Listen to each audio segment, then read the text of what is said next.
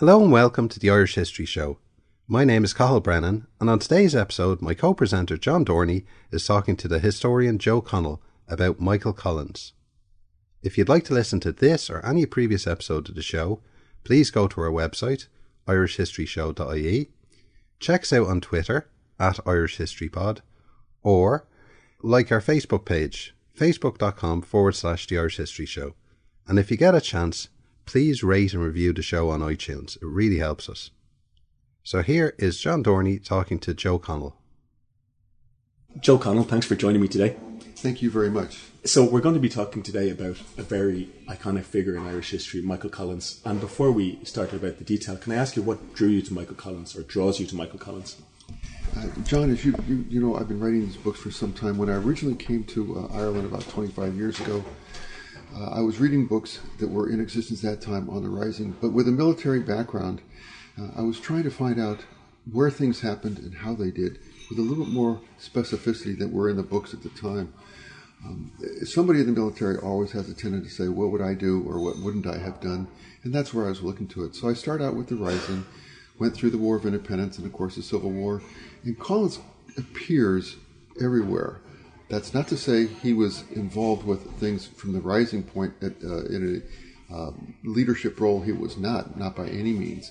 But he was the kind of a personality that took on a great many things as he went through his life. And so he just kind of kept appearing. He does seem to possess this special charisma, though, Collins. He does. And in a sense, though, it's both the charisma which attracts people, but he also put off a great many people by his way. Collins was a very impatient man. I think if you look at the qualities that he has, one of them is impatience. And so if he saw something that had to be done, whatever it was, he would do it, which would get in the way of someone who was supposed to have done that. So throughout his time in the cabinet, for example, and then during the War of Independence, he created some enemies. He created some enmities, which continued all the way through to the Civil War. So he was very much of a lightning rod for those who liked him and for those who disliked him. Yeah, and the nickname, the Big Fella, is in equal part praise and criticism. It is. His family, his sisters said that they called him the Big Fella when he was a young man because they thought that he was trying to take on too big a tasks. He would pick up the heaviest pail of milk or something like this. But I think most people would accept that the Big Fella comes from his time in Frogog, where, as you suggest, exactly, some people thought that he was the one who was getting everything done, and others thought he was one who was getting in the way all the time. So it's very, very much of a dichotomy. Yes, because acting the Big Fella could mean, someone whose head was too big for their shoulders kind of thing. Absolutely. And many people thought it that way. And some people looked upon it very affectionately, if you will. Some people called him that. Others who called him that, it was a very derogatory and derisive term. Okay. Now, one thing that you've said, Joe, is that Collins saw himself as a soldier, but his real talent was as an administrator. Can you explain that point? Well, he always said, for example, when he was going to the treaty, he said he was a soldier, he was not a politician. And I disagree with both of those, as you mentioned.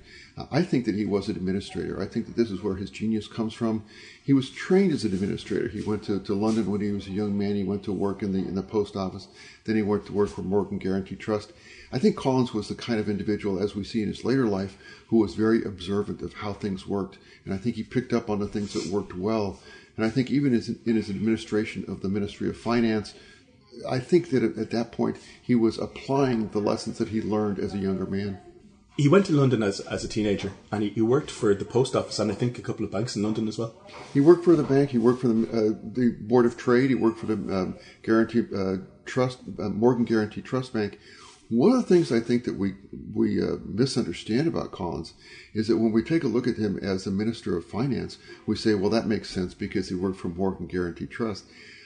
He was, in fact, in charge of the clerks there. It was not that he had a great academic or economic education by any means, nor was he there long enough to really assimilate a great many of the financial or economic things of the time.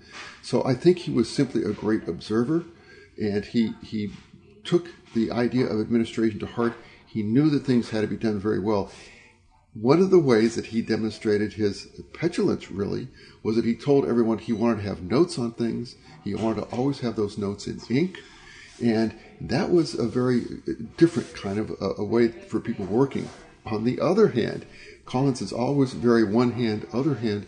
On the other hand, those notes were often captured by the British in their raids, and they led to a great many other problems as well. So it wasn't a situation of a straight line by any means from 1916 to his later life. So if he learned organisational skills in London, he was also, I think, sworn into the IRB in London as well. He was. He went in the IRB in 1909. He had been raised in the IRB. His father was in the IRB. His teacher in school was in the IRB. James Santry, who was the blacksmith in the town where he was in the IRB. Then he went to London, and actually Sam Maguire moved him into the IRB, swore him into the IRB in 1909. The Sam Maguire. Sam Maguire swore him into the IRB in 1909, and then he was there. That was for the rest of his life. The IRB was extremely important to Collins then. He then, of course, became the head of the IRB later on. The IRB formed his opinions, and then he used the IRB to try and get his opinions across to everybody else in Ireland as well. I mean, the IRB's background, certainly by that time, was a very secret organisation. Did this inform Collins' way of doing business? I think it did. I think that Collins saw the benefits of the secretiveness. He was that way throughout his life. He was secretive in terms of even his operations as Minister of Finance. He would tell people one thing and then tell somebody else exactly different. He, of course, was the head of the IRB at the end of his life, and he was always reporting to them as much as to anybody else. Yet the IRB, in its constitution since 1867, had indicated that it was the real government of Ireland. And in many ways, I think Collins took that to heart, certainly when he tried to reconstruct the Constitution and rework it in 1920 and then 1922. It was again to bring the IRB back into prominence. So I think in terms of his actions all the way through his life, he was very involved in it. He was involved in the Brotherhood. And many of those with whom he associated in the IRB were extremely important. And then they, I think later on in their lives, 1924 in the Mutiny, for example, they really brought the IRB to the fore, whereas it was such a secretive organization. I don't think most people in Ireland knew anything about it. You mentioned Michael Collins wasn't that important in the Rising, but let's talk briefly about what he did in the Easter Rising. Well, he came back in January of 1916. He actually came back on the very day that conscription was going to be imposed in Britain. So he came back here, and he was here from the January through April in the Rising. He was actually working for the Plunkett family. And he was one who was working as a bookkeeper, really, for the Plunkett family. He went out to Cambridge most every day, where the most of the people from Britain were who were going to be in the Rising. Strange enough, the people there didn't really like him. Joe Good, for example, indicated that he thought that he was very self-important. Going back to what we mentioned earlier, the concept that the term "the big fella," he was very self-important. He did have a uniform. Most of them, of course, did not have it. Collins was very vain. He was the kind of person where, after the truce was taken, when his picture was taken, he always was looking at the camera. He was always very aware of it. And in terms of his uniforms, he was always very well dressed. He always made sure that uniforms were tailored perfectly. So a great many of the people there before the Rising did not like him. He was the aide-de-camp to Joe Plunkett during the Rising itself. He wasn't a GPO. He hurt his hand just before the Rising started, so I'm not sure he ever could have even fired a weapon in the Rising. It could have held a weapon.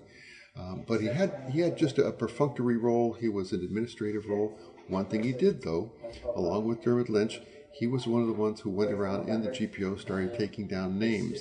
Administration, again, comes to the fore. The concept of seeing who's here and let everybody know about it. Why was he taking names? What good was that? What he wanted to know was if anything happens, if anyone's killed, or if they're wounded, or if they're missing, he would have a list of the people who are there. Right, but obviously the British would have it if they... Anyway. Well, I'm not sure. Collins was not the kind who would have depended upon someone else to do what he thought should have been done, which is one of the problems that he had later on in the cabinet. He would have said, this has to be done, and he would do it. Then he would go to a cabinet meeting, and he would say to someone, oh, I've already done that.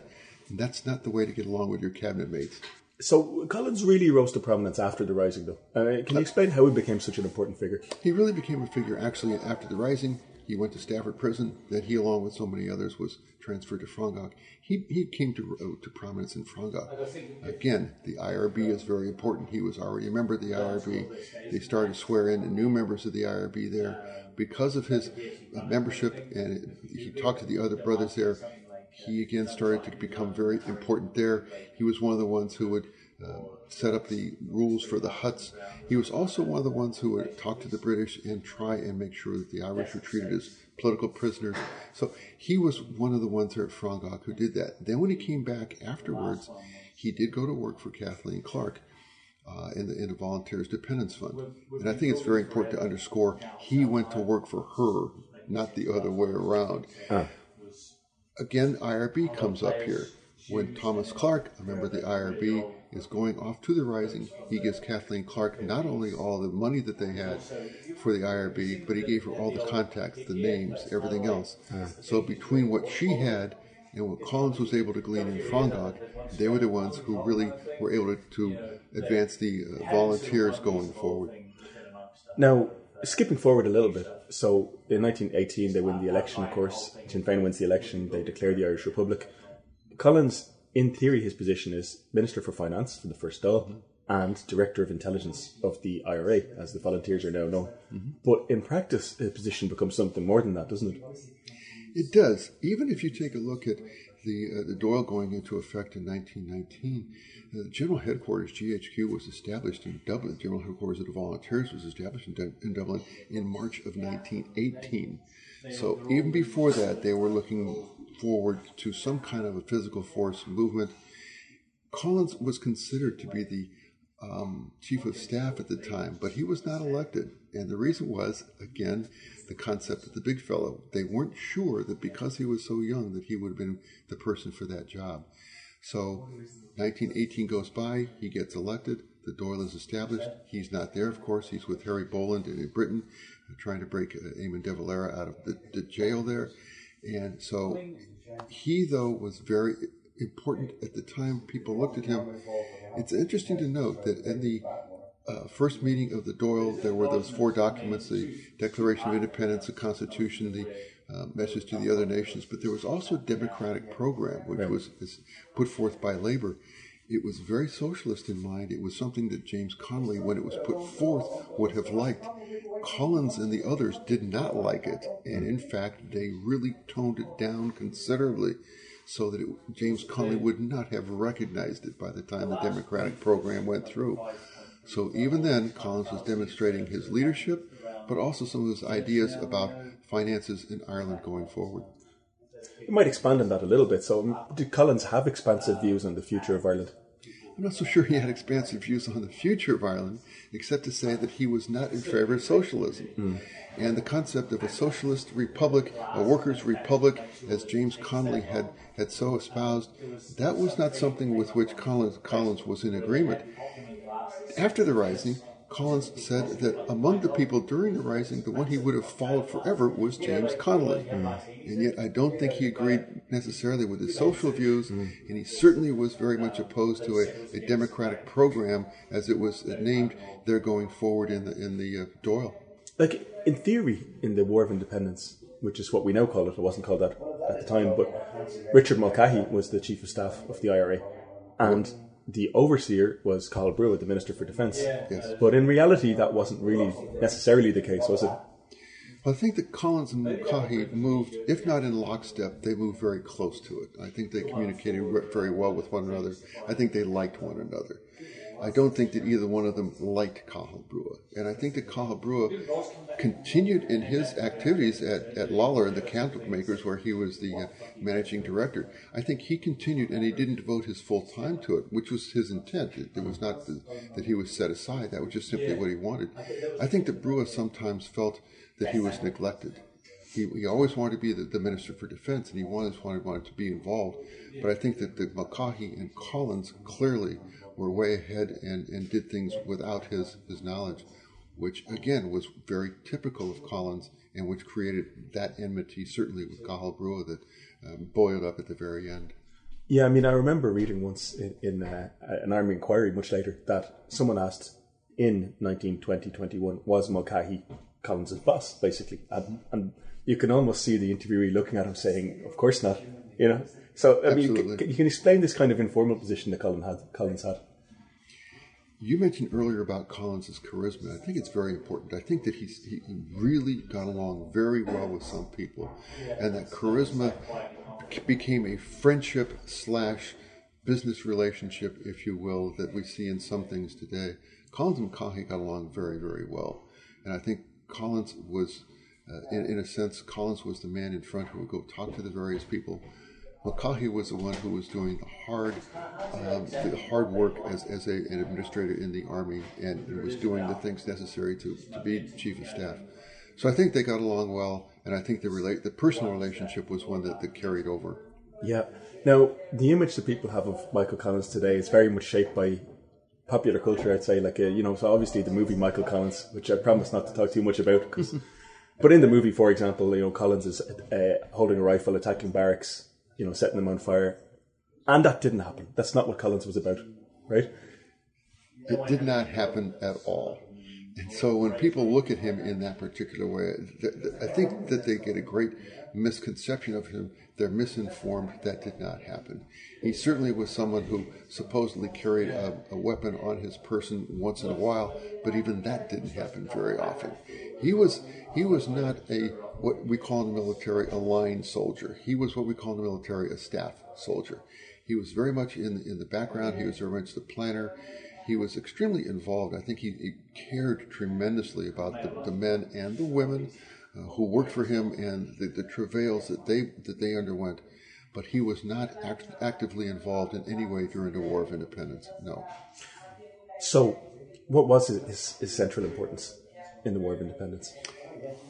I think his central importance, it's hard for me to say exactly because he did so many various things. Certainly the Minister for Finance, he raised money, but that money went to the administration of Ireland. That money did not go to the purchase of weapons. So again, he was acting there as an administrator. He was very, very involved in intelligence.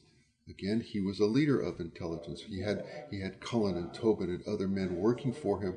He had a legion of women and men who were accumulating information for him, whether it be Lily Murnan or Ned Broy. He was rather a coordinator of intelligence. So I think that was something for which we must recognize him. Also, he had a view that I think if we take a look at the things he said, the things he did in his correspondence all the way through, he knew that the Irish were not going to beat the English, the British, in the War of Independence militarily. They were going to have to bring them to a position where the British would realize their interests were best served by negotiation as well. All the way through, I think Collins had that as his view. It takes a great deal of foresight to see that. I think he had that. It also took a great deal of ruthlessness to bring them to that point, and he had that as well. Let's talk a bit about the ruthlessness. Like the most obvious example is the Squad and Bloody Sunday, but also all the other activities of the Squad. Let's talk about Collins' ruthless side. Collins was one who looked at the military principle of getting your retaliation in first. I think he understood that he was going to have extreme violent actions in order to A, get the attention of the British, and then B, to dissuade some of the Irish who were working for the British. There was no question in my mind that he was a ruthless man all the way through. At the times in the movie that you mentioned before, he said to Harry Boland, no, violence is the last thing. And sometimes, in Collins' opinion, I think violence was the first thing he chose. And that was simply a part and parcel of the way that he thought the war should be prosecuted. And Collins' role is largely, eliminating British intelligence agents in Dublin. His hands-on role is mostly in planning that, isn't it? It is indeed. When you take a look at the elimination of the G Division, the intelligence division of the DMP, if you take a look at his idea of getting rid of the British intelligence, even which trickled down to the countryside, bringing the British troops back into the barracks so they lost their ability to have any intelligence in the countryside itself. But it was his brutalness and his ruthlessness was in getting rid of the men themselves. He always said the British can replace the men, but they can't replace their knowledge. So his view was, if you don't have any contact with the British, I will leave you alone. But if you don't stop your intelligence activities with the British, I will eliminate you.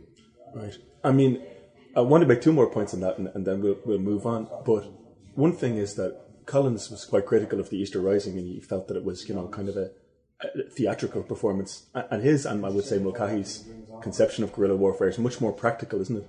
It's much more down and dirty, but much more kind of about stripping away the supports of the administration. Oh, absolutely. Guerrilla warfare is really composed of different concepts. It's intelligence, which we've spoken about, but it's also politics, it's propaganda, and then it's a very loosely coordinated, in the Irish War of Independence, a very loosely coordinated military activity. None of those can be done without the other. I think Collins, more than some of the others, recognized the absolute necessity of intelligence, of politics, of propaganda, alongside the military aspect of it. Guerrilla wars are not won then, they're not won now by military means. They are won by the fact that you're getting a regime that's in existence out of being in existence. Negotiating out, maybe, leaving, maybe, getting tired, maybe, not being able to tell their own country that we should be in this particular area. But the other aspects, besides military action, are extremely important, and Collins and Mulcahy recognize that. So, moving on a little bit, you've mentioned that Collins was also a political actor, and he understood the need for negotiation to end the conflict in Ireland. He knew it couldn't be won by military means. Can you talk a little bit about the evolution of Collins' thinking, about the need for a compromise? Well, I think as Collins went on, I think he saw that he could eliminate a great deal of the British Army's influence and the British militaries throughout the country, and then in Dublin particularly. But I think he also saw that no matter how much they did of that, they were not going to get the British out of there unless they did, unless the political move was made. Collins throughout his life was a deal maker. He was negotiating with people. He met Andy Cope from the castle a great many times. He was always someone who recognized that if we can make a deal, let's do it and go from there. We see that in the end of the War of Independence, moving toward the truce, and then in the treaty negotiations, and then we see that between the treaty's ratification and the end of his life. He was always trying to make the best deal possible.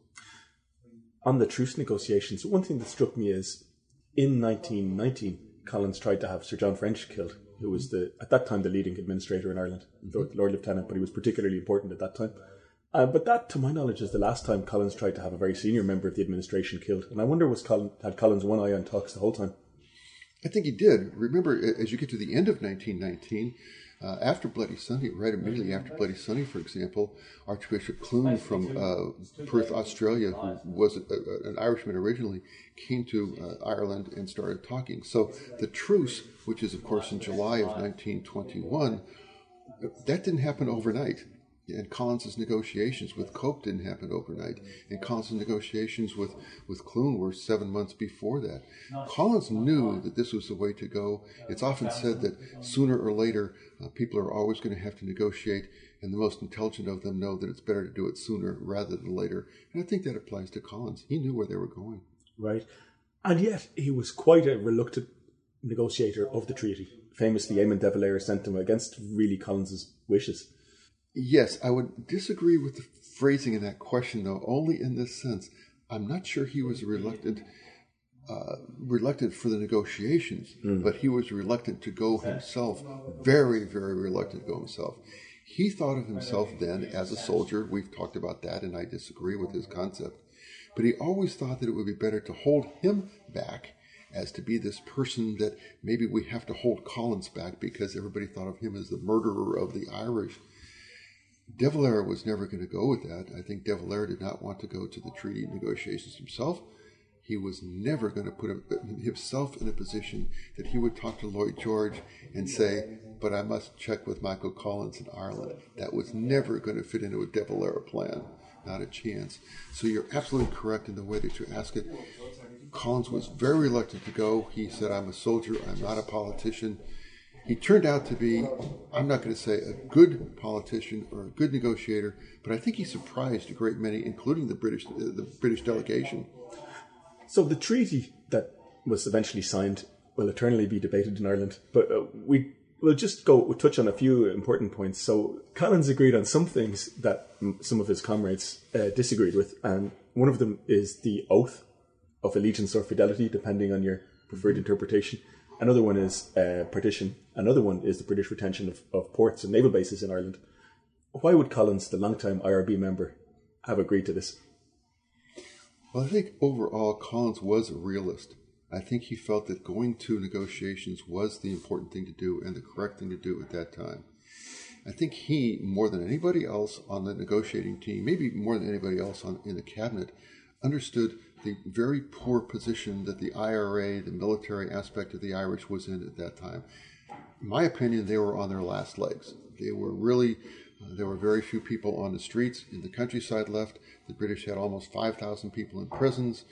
The IRA was really, really hurting that way. From a manpower point of view, they were also very, very short of ammunition. They probably didn't run out of weapons. They ran out of ammunition.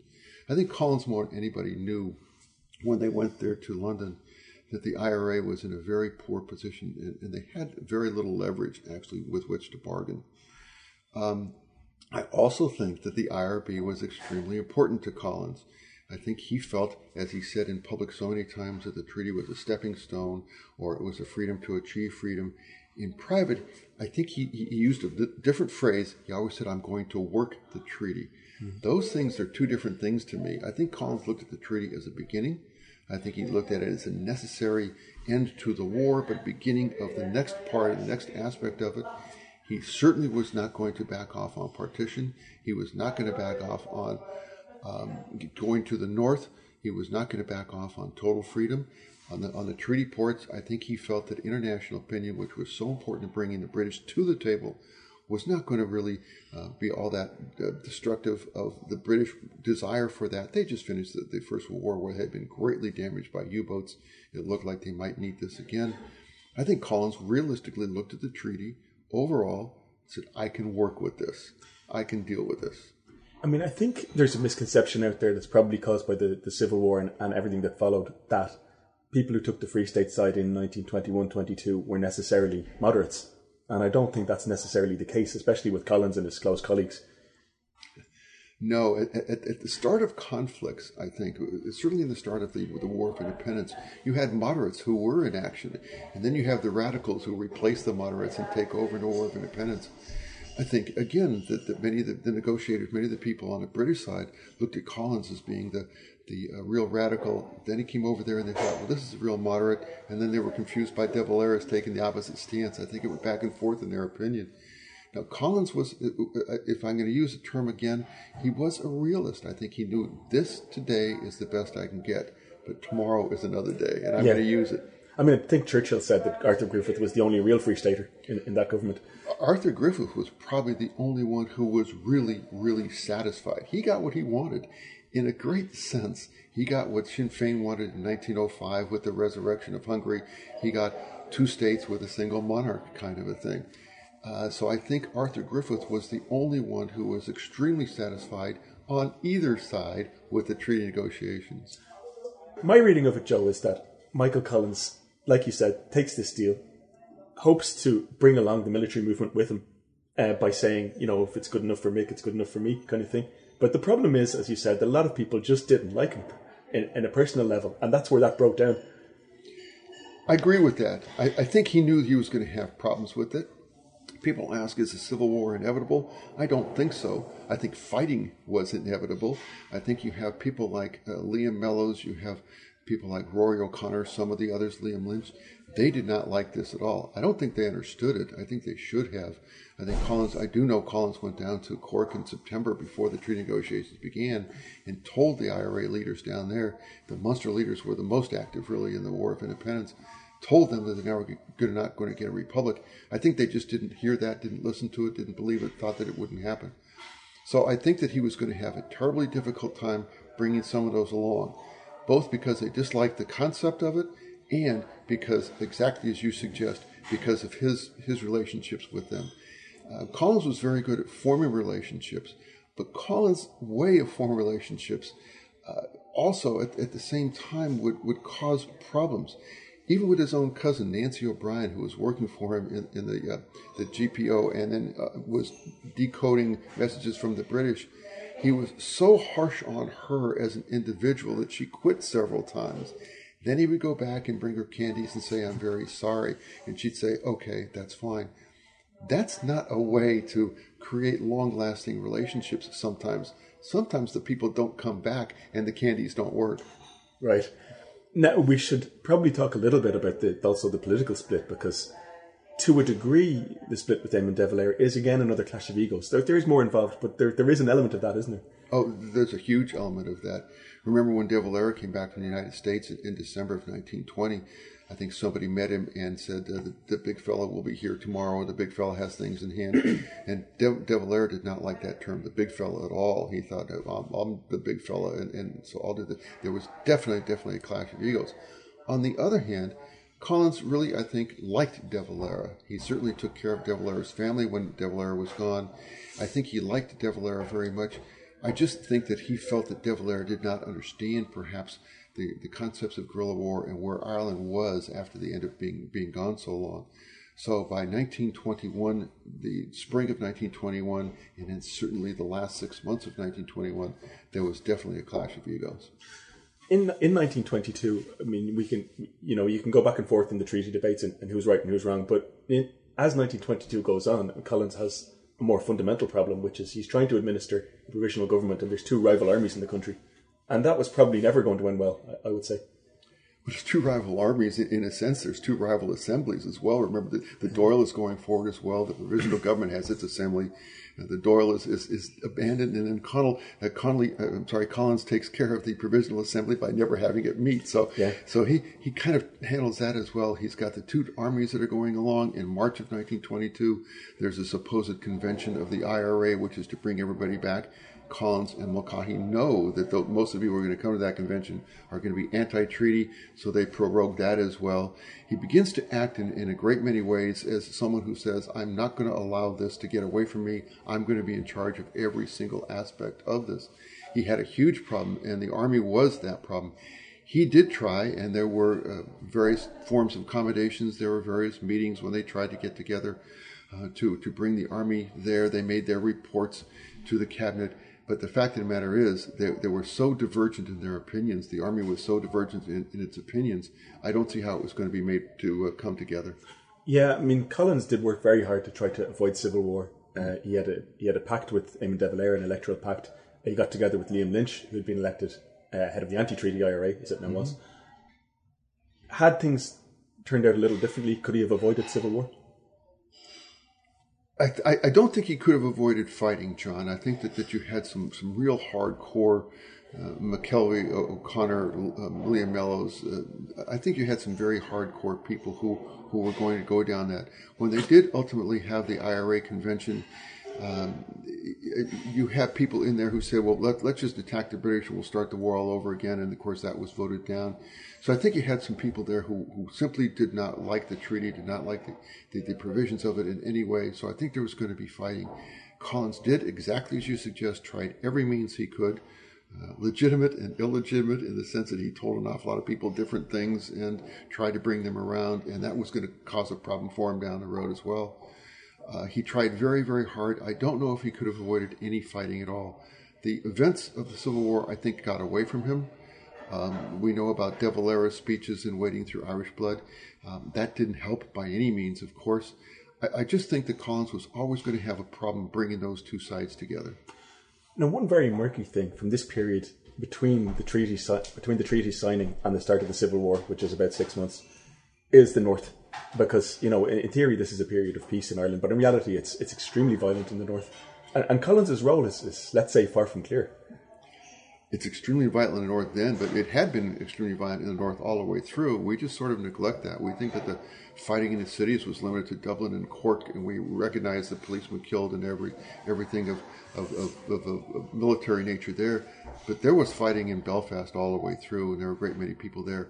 Mostly to fighting Belfast, I think we can attribute to sectarianism, whereas that's not the case in the South. But in fact, it was there.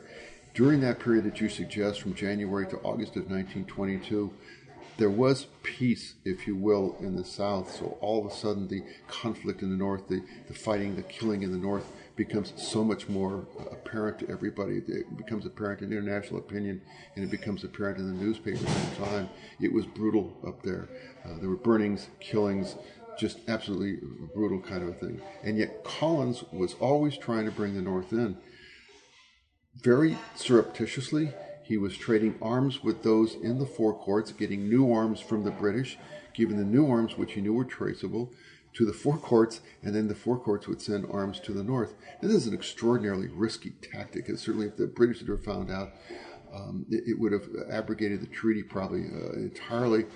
It also indicates a little bit of honor among thieves. Nobody was talking about it on either side. It would have been very easy maybe for the anti-treaty forces to happen to let it slip that this happened, but they didn't. The British knew about this, I think. Collins asked for a great many weapons in May that he didn't get because I think the British knew. He was also involved in kidnappings in the North. He was involved in hostage taking. He was involved in trying to set up an attack in the North. Actually, if you take a look at May of 1922, he was involved in a certain invasion of the North. He was always involved in trying to do that. Much, I think, to the chagrin of what they knew, but they didn't know much in the cabinet about him doing this. Yeah. He was doing this mostly on his own. This is the Irish cabinet, I should emphasize, yes. Not the British one, yeah. Yes. Well, the British cabinet, I think the British cabinet probably knew just about as much as the Irish cabinet, and neither one of them knew of anything. Yeah. Collins was working on his own. I mean, I'm going to have to ask you to speculate here, Joe, but what was Collins playing at? I mean, he's meeting with Churchill and Craig, Craig, the new Northern Ireland Prime Minister, saying peace is declared.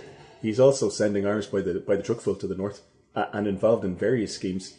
At the same time, some people will tell you that he pulled back from the full Northern offensive that was supposed to happen in May 1922, and he was double-crossing the IRA. But what was he playing at, though? I think Collins had an end goal in mind. I don't think he had in his mind a means to get there. I think he was trying any means he could, bring any way he could to get to that end goal. And I think that they were counterproductive, they were counterintuitive. I think the people in the North who have written about this say that very often the activities that he did really didn't help at all. They really kind of hurt. Ernest Blythe, who was in the Irish cabinet here, was from the North. And when he found out some of the things, he was very much in disfavor of them. He didn't think they were helping either. I don't think Collins had a plan. I think he simply had I think he had an end goal, but I don't think he had a plan. So, moving on, as it turns out, there wasn't a war with the North, there was a war in the South. And it was caused by a very famous and controversial event, which was, it was sparked by a very controversial event, the assassination of Henry Wilson, which Henry Wilson is a field marshal, very senior in the British Army in the First World War. He was killed in London by 2 IRA men, but some people will tell you it was ordered by Michael Collins. What do you think of that? There are a lot of things that we don't know about this time, and that's certainly one of them. I don't think we know who ordered the killing of Field Marshal Wilson at the time. He certainly was on a list that Collins had made up to be killed earlier in the war. But as a lawyer, I look at things. One of the phrases I like so much that I apply is cui bono, who benefits. I can't see the benefit to Collins at this time for killing Wilson. Maybe I can see the benefit to others, but I can't see Collins looking at this as being beneficial. Certainly Wilson was very involved in the North, and people blamed him for the actions against the Catholics in the North, rightly so. But I don't think that Collins would have thought, if I kill him, those actions will stop. So I can't see the benefit to Collins. Benefit maybe to Rory O'Connor and those in the Four Courts? I can almost see that. Because if the British come back and attack the Irish, that's exactly what Rory O'Connor wants. In fact, the British Army was ordered, General Macready was ordered to attack the Four Courts. Macready, being a little bit better of a general than that, said, no, I think we'll wait on this. That'd be a huge mistake. But if he had done that, that might have brought about the reinstitution of the War of Independence in another way, if you will. And that might have suited O'Connor perfectly. So I don't know who ordered it. It did spark a great deal of activity on the British. It's certainly one of the events that I look to as causing the attack on the Four Courts, which we must agree, I think, was the spark for the Civil War. Absolutely. And just on the attack on the Four Courts, so let's just run through a number of the explanations for why it happened, and you can expound more. So one is that the British ordered Collins to do it. in retaliation for Henry Wilson, which they assumed was ordered by Rory O'Connor and the Four Courts. Another one is that it was retaliation for the arrest of a Free State General, J.J. O'Connell. And yet another one, which you've mentioned recently, is that it was to preempt the action of the Four Courts people in restarting the war with the British. Yeah, I think all of those play a role, and I think that they're all very important to look at this. You know, in history, very often we look back in retrospect and we say there's one thing here that started this. If we look back at the First World War, probably most school kids will say it was the assassination of Archduke Franz Ferdinand. Now, the war was bubbling and going in every which way until that. Here in the Four Courts, you have a threat to the Irish government, which the British government, of course, thought had to be resolved.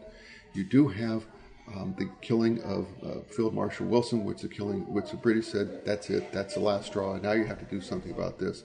So again, we're looking at that. We're looking at the British government supposedly telling Collins, take care of this, and Collins supposedly saying, let Churchill come over and do his own dirty work. But we have something I don't think people talk about very much, and that's, along with this transfer of weapons from the Four Courts to the north, the Four Courts garrison really was looking to invade and to start a new war in the north in order to bring the British back in, which they thought would reunify the IRA, and we fight the British again. The fact of the matter is they were doing that. There was a raid on Ferguson's garage here in Dublin at that time. The raid was really to get transportation to take troops and people up to the north. There was the capture of the leader of that group, Henderson, which led to the capture of J.J. O'Connell, as you said. But even that, we must look at it and say, but O'Connell was just walking his girlfriend back alone to his home after going to the theater, which is not the indication to me of a war starting in 2 days. What we have is the military commander of the Southern Forces being Sean McKellen, who's in County Donegal with his wife on their honeymoon. That's not the place where you expect your military commander to be 2 days before a new military action. So I think the attack on the Four Courts was really something that wasn't planned by either side. We don't even see on the part of the Four Courts people starting to accumulate foodstuffs and water and things of this type as they would if they knew that a war was coming.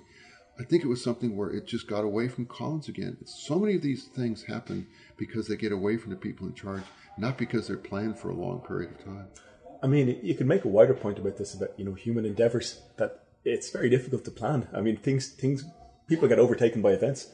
Things just happen, and overtaken by events is exactly the way to put it. Things just simply happen. Again, going back to your previous question about Collins, I think he had an end, but I don't think he had a plan necessarily how to get to. I think if you take a look at the War of Independence, it's that you look at that. He had a plan probably halfway through, at least, if not even further. He had a plan to come to a negotiating table, but how do we get there? Who knows? Once he attacks the Four Courts, or once the National Army attacks the Four Courts, the Civil War, for better or worse, is on. Mm-hmm. So people take sides. Mm-hmm. Would it be fair to say that Collins is a reluctant warrior in this case?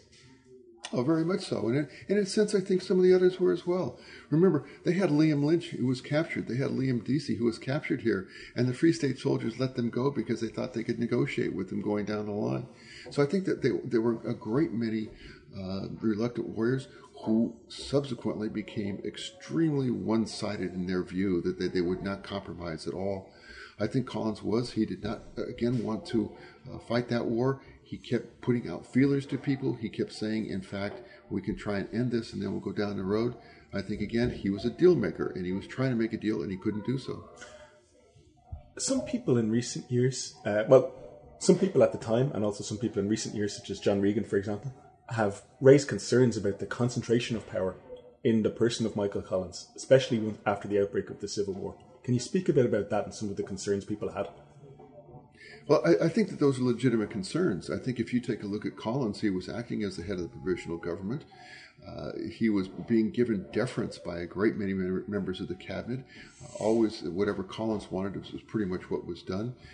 Some people like Peter Hart have said that there was not as much deference as we think.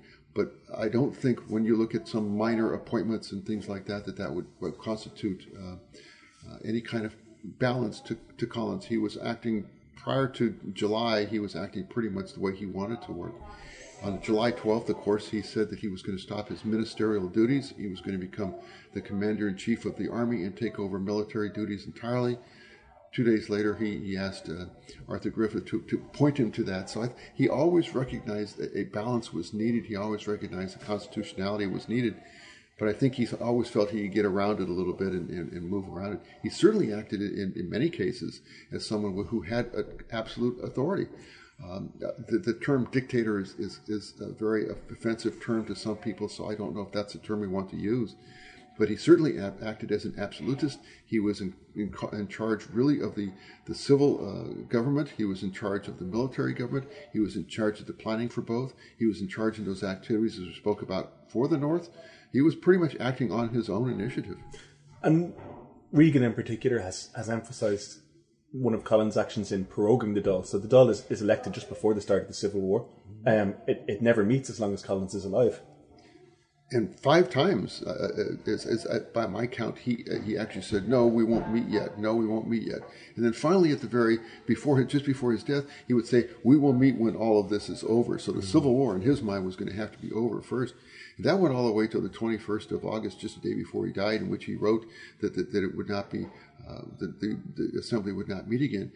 If you take a look, on the 24th of July, the cabinet did say, "Yes, now we will meet." So very, very soon thereafter, indicating that they felt that they needed to have this, and also indicating how much authority Collins had at the time. The Labour Party had said in the early parts of August, "If you don't meet, we will withdraw our support from this government." And Collins even then said, we'll get around that. We don't care. He didn't indicate at all that he was going to have any assembly meet until the war was over and until he determined it was bound to meet. But let me set up 2 rival interpretations of that, and you can speak about them. So one, by analogy, would say Abraham Lincoln during the American Civil War. So Lincoln did a number of things. He closed down a number of state legislatures, I think, and he suspended habeas corpus, I think, during the Civil War. And certain people called Lincoln a dictator, which would have very little credence today. Lincoln is viewed as the man who saved democracy or saved the Union by emergency measures and then returned to peacetime measures. So was Collins like that? Or, alternatively, was he like someone like, say, Kemal Ataturk in Turkey, for example, who's a military man who ultimately makes himself head of state, even though there are elections, but really he's the boss? Was Collins on that spectrum, or? Collins would be on the spectrum of being absolutist. I think sometimes when we look at Lincoln, he did in some states do other things which he didn't do in the states in the North. So he did some things in the South which he didn't do in the North, kind of thing. But that didn't make any difference because he had no control of the South anyway.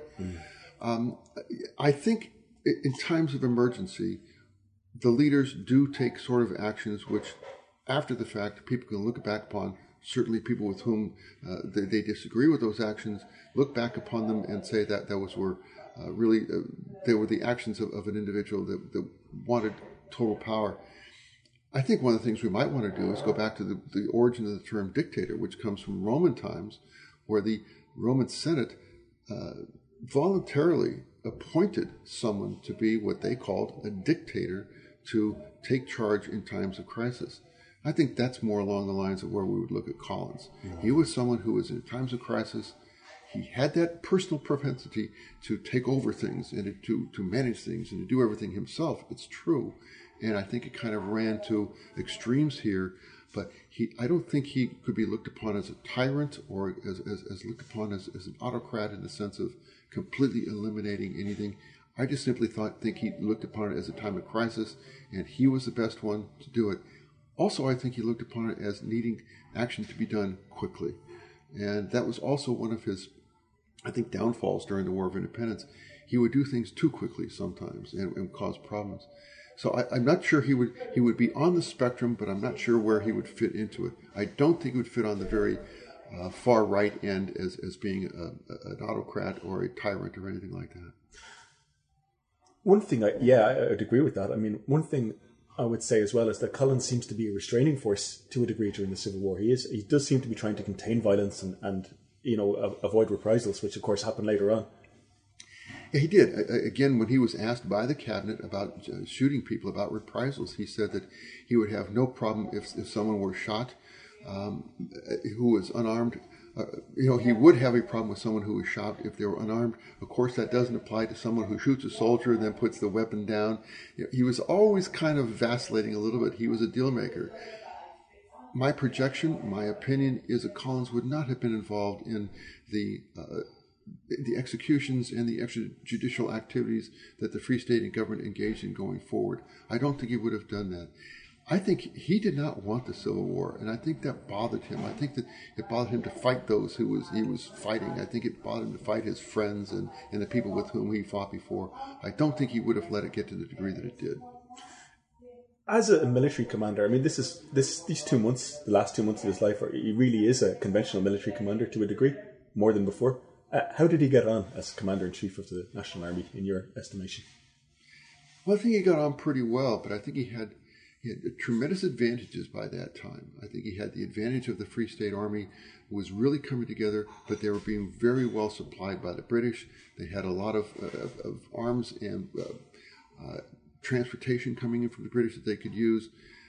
They did pretty well. Their landings in Cork to go to Tralee, and those are pretty good landings. They make an awful lot of sense. They should have been more expected by the anti-treaty forces. They were expected, but they didn't proceed very well to defend themselves. I think he did pretty well, but at the end, he went down on what was supposed to be a military inspection tour of the South, which was an absurd kind of a thing from a military view. I think he could have sent out a staff captain at that point or something to get a real good military view. There obviously were other reasons for it. He went to Cork. He was trying to bring back some money that the IRA had taken out of the banks. He was down there negotiating with Flory O'Donoghue and some of the others in terms of bringing it into the war. I think he did well as a commander, but again, I don't think he did very well at the end. One of the things that I think is important to note is how military people advance today's army. They will be trained at a relatively small level, a company level, or maybe battalion level, 1,000 soldiers maybe. But then at that point, when they begin to become promoted beyond that, they go to other schools to learn how to command larger and larger units. Collins, I don't think, knew how to command an army. Now, the day that he died is forever going to be remembered in Irish history by the place name also, Belnabla. You've mentioned that you think the preparedness for the trip was shoddy, let's say. I do. Remember, this is sort of the second aspect of that trip. He was already on the start of it. He was down in Limerick when Arthur Griffith died, and then he came back to Dublin, of course, for the funeral of Griffith. He went back to the South on this tour. However, the planning for the military aspect of that very day, I think, was just rather... It would not have happened in any other circumstance. He should have had at least 2 motorcycle outriders, at least 4 lorries of troops with him. He should not have been driving that car. That car was the kind of a car which was a ceremonial car to drive from the castle to the Erris or something like this. It was not good on the country roads of Cork. Let's just clarify this. So Collins is driving through guerrilla-infested West Cork in an open touring car. It has no top, let alone bulletproof. There is an armoured car, but he's not in it. Yeah, it makes no sense. It was the kind of thing that if he had been going from Dublin Castle to inspect the troops in Tala, maybe that might have been an adequate escort and an adequate thing, but certainly not in guerrilla infested Cork on those kinds of roads in that car with that small of an escort. It made no sense at all. Was this due to the fact that Collins thought he could do a deal with people like Liam Deasy, who ended up commanding the ambush party? I mean, what did he think, that they wouldn't try to attack him? Yeah, again, Collins through his life had this strain of arrogance, and I think this was a very arrogant kind of a thing. Deasy was supposed to have met him that night back in Cork. He did meet Flory O'Donoghue on that trip in Cork before he went down there. So I think he thought that he could do that. He could talk to these people. I think he felt that he could bring his own personality. He could bring his own force of action to a meeting with them, and he could bring some kind of an end to the conflict. Again, when he would say, they're not going to shoot me in my own county, I think it was an arrogant kind of a thing. I just don't think he realized the danger he was in. And, we talk about people thinking they're bulletproof. I don't think Collins thought he's bulletproof. I just don't think he thought about it at all. I mean, yeah, the one thing I would like to talk about as well is people sometimes describe the killing of Collins as an assassination. And some people from an anti-treaty heritage, let's say, would contest that, and they'd say, well, Collins died in action. He was firing back, so it's not an assassination. Do you think that the people concerned were trying to kill Collins, or were they just attacking the convoy? Well, I think they were simply attacking the convoy. He came through in the morning. As I mentioned, there were certainly people in the South who knew he was going to the South. However, the people in the ambush did not know he was going there. He simply went through the town, the little crossroads there of Bale-na-Blau, went by the one pub. They saw him, came in, said Collins is here. Absolutely by coincidence, there was a meeting of the anti-treaty forces there that day who had retreated from Cork and Kerry and other places. Had nothing to do with Collins being in the area. They went by, but a great many of those people said, if he goes by here, it's our duty as soldiers to attack any convoy that goes through. We'd do it for anybody. And I think that they demonstrated that in their statements a little bit later. They set up an ambush. They set it up early in the morning, 10:30 in the morning, waited all day. Collins didn't come back. Then in the evening, they were tearing down the ambush. They had a mine laid in the road. They were dismantling the mine. They had dismantled the blocking car in the road.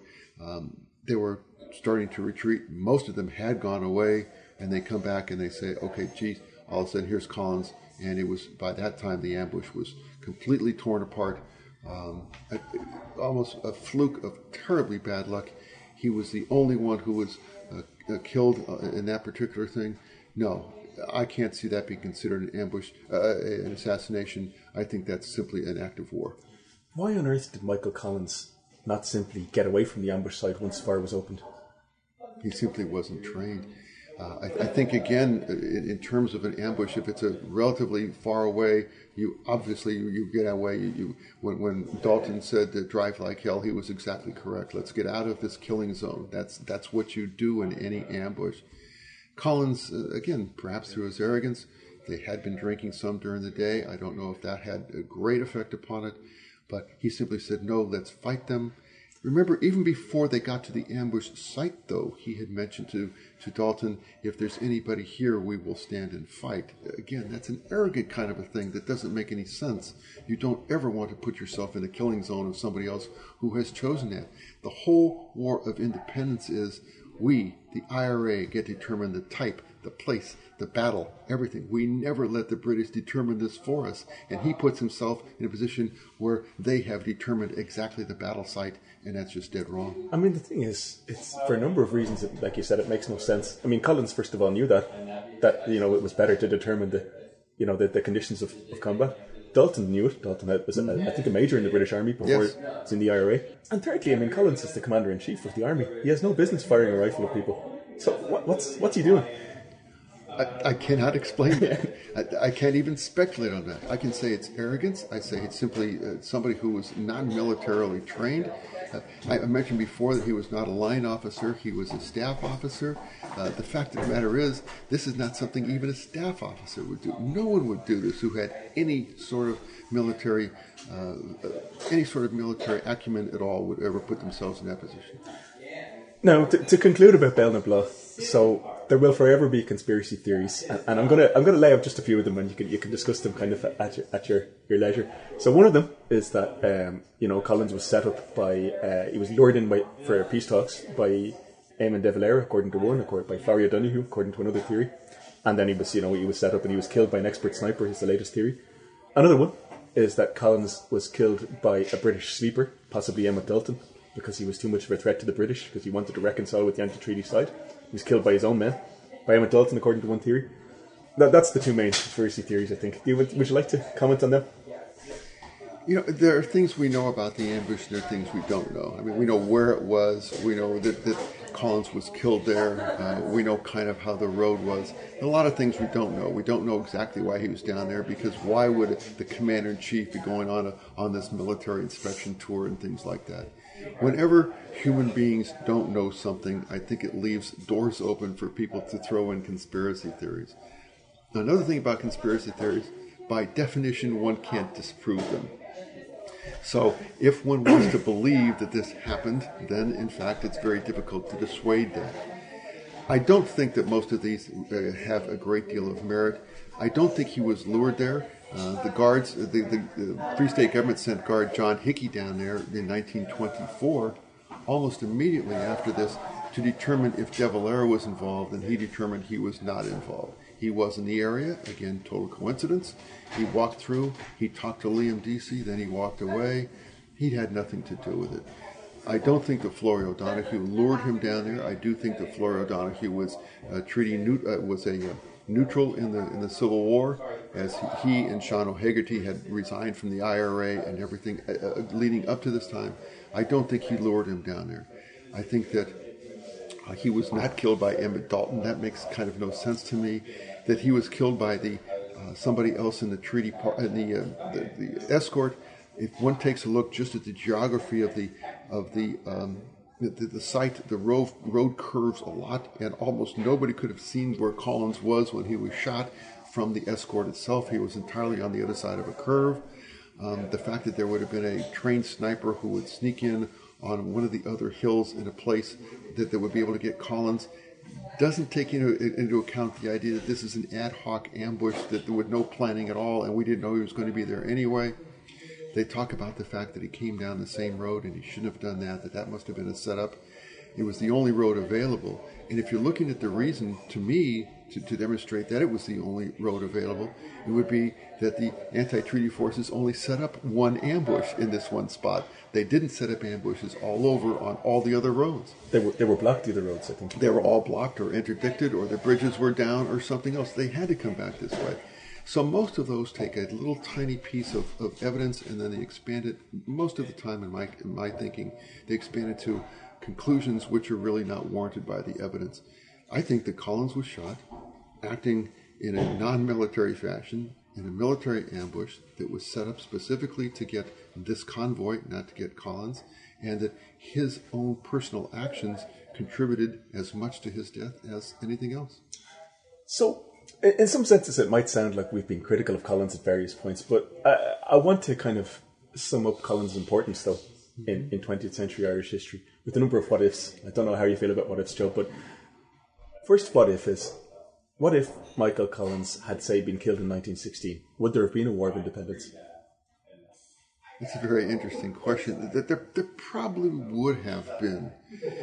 Remember that the British made mistakes all the way through this period. They made mistakes with the executions and the number of people that they took off to prisons. The British contributed greatly to the War of Independence and to the way it went, and I would see no reason why they wouldn't have continued to make those bad decisions all the way through. There might have been. I'm not sure that it would have been conducted in the way that it was. I think Collins, more than anybody, recognized the value of intelligence, recognized the value of getting rid of British intelligence. I think Collins recognized the value of negotiation earlier than other people did, and the necessity for it in his position, which people credit him with being in a military position.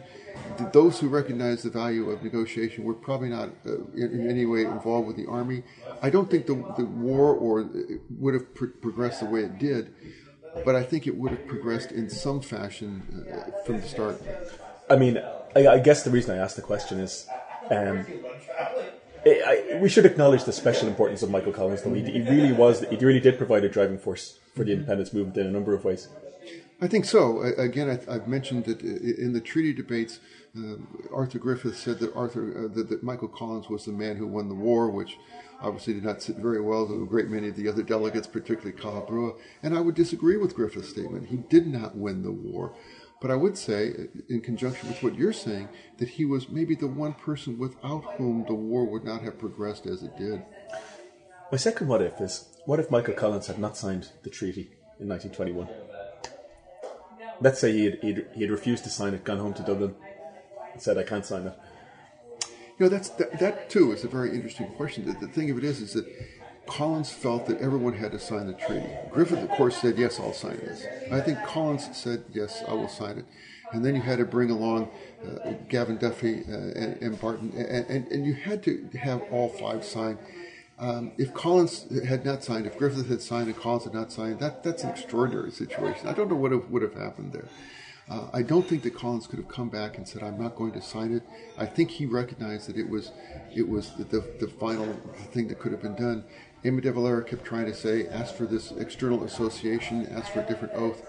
I think Collins, maybe in a sense of frustration as well as a sense of acknowledgement, we've asked for all these things before. They're not going to come. We're not going to get them. This is as good as it's going to get. Let's sign this now. Remember, in the back of his mind, he's always thinking, I am going to work the treaty. This is not the end, no matter what it is. Mm-hmm. Next, what if? What if Michael Collins had not attacked the forecourts? There had been, would there have been no civil war had he not taken that decision? If Michael Collins had not attacked the forecourts, I don't think that General Macready of the British could have withstood the orders from the British government not to attack the forecourts thereafter. I think that, in fact, he could put them off. I think he could delay it. I think he could say it's a bad move.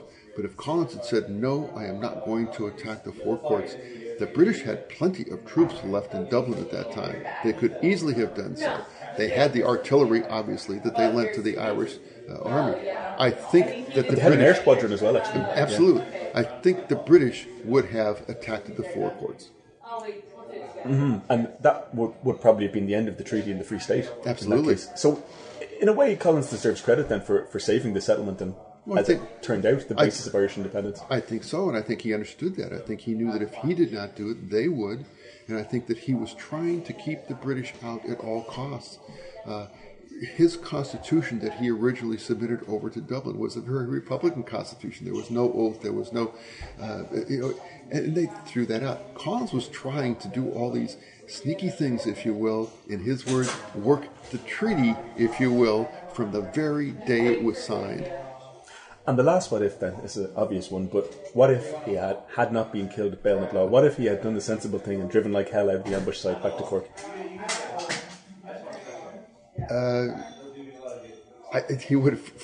He might have been able to end the Civil War more quickly. I think he probably could have. I think he could have made a deal somewhere with them. Would it have been a deal that would have stayed? I don't know.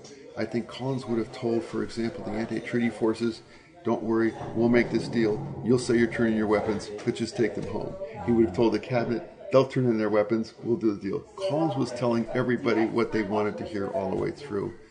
Had the Civil War ended, he would have had another Civil War with his cabinet in order to do the things that he wanted, and they would not allow him to do that. They would have told the North, no, we're going to do this. We're going to do the South first. We're going to get the country established and everything of those types. So I don't think that he would have been able to continue just as he wanted to. They would have had to bring constitutionality back. There would have been a meeting of the Assembly. The Dáil would have come back into existence. I don't think he would have continued just as he was. I do think he would have continued in politics. I do think he would have continued trying to serve the Irish government in some way, but I don't think that he would have been able to continue just as he was then. And I do think he would have been a great counterpoint to De Valera as you go through the 20s and 30s in terms of the various parties and how that would have worked out. I don't know how it would have ended. I know how he would have wanted it to end. He was interviewed by an American senator between the time of the treaty's ratification and his death, and the American senator said, now that you have the British out of here militarily, what are you going to do? And to paraphrase Collins, he said, the Irish nation must provide to the world the goods that it wants, at a price that it wants, at a price that it will pay, and in the delivery in the best way possible. And if you look at Ireland today, I think that's very prescient, because I think that's what Ireland is trying to do today. Okay, Joe Connell, thank you very much. Thank you, John. It's been an absolute pleasure. I mean that. Now, that was John Dorney talking to Joe Connell. If you'd like to listen to any previous episodes of the show, please go to our website, irishhistoryshow.ie. Follow us on Twitter at irishhistorypod, or like our Facebook page, facebook.com/The Irish History Show. And if you get a chance, please rate and review the show on iTunes. Until next time, thank you very much. My name is Cathal Brennan.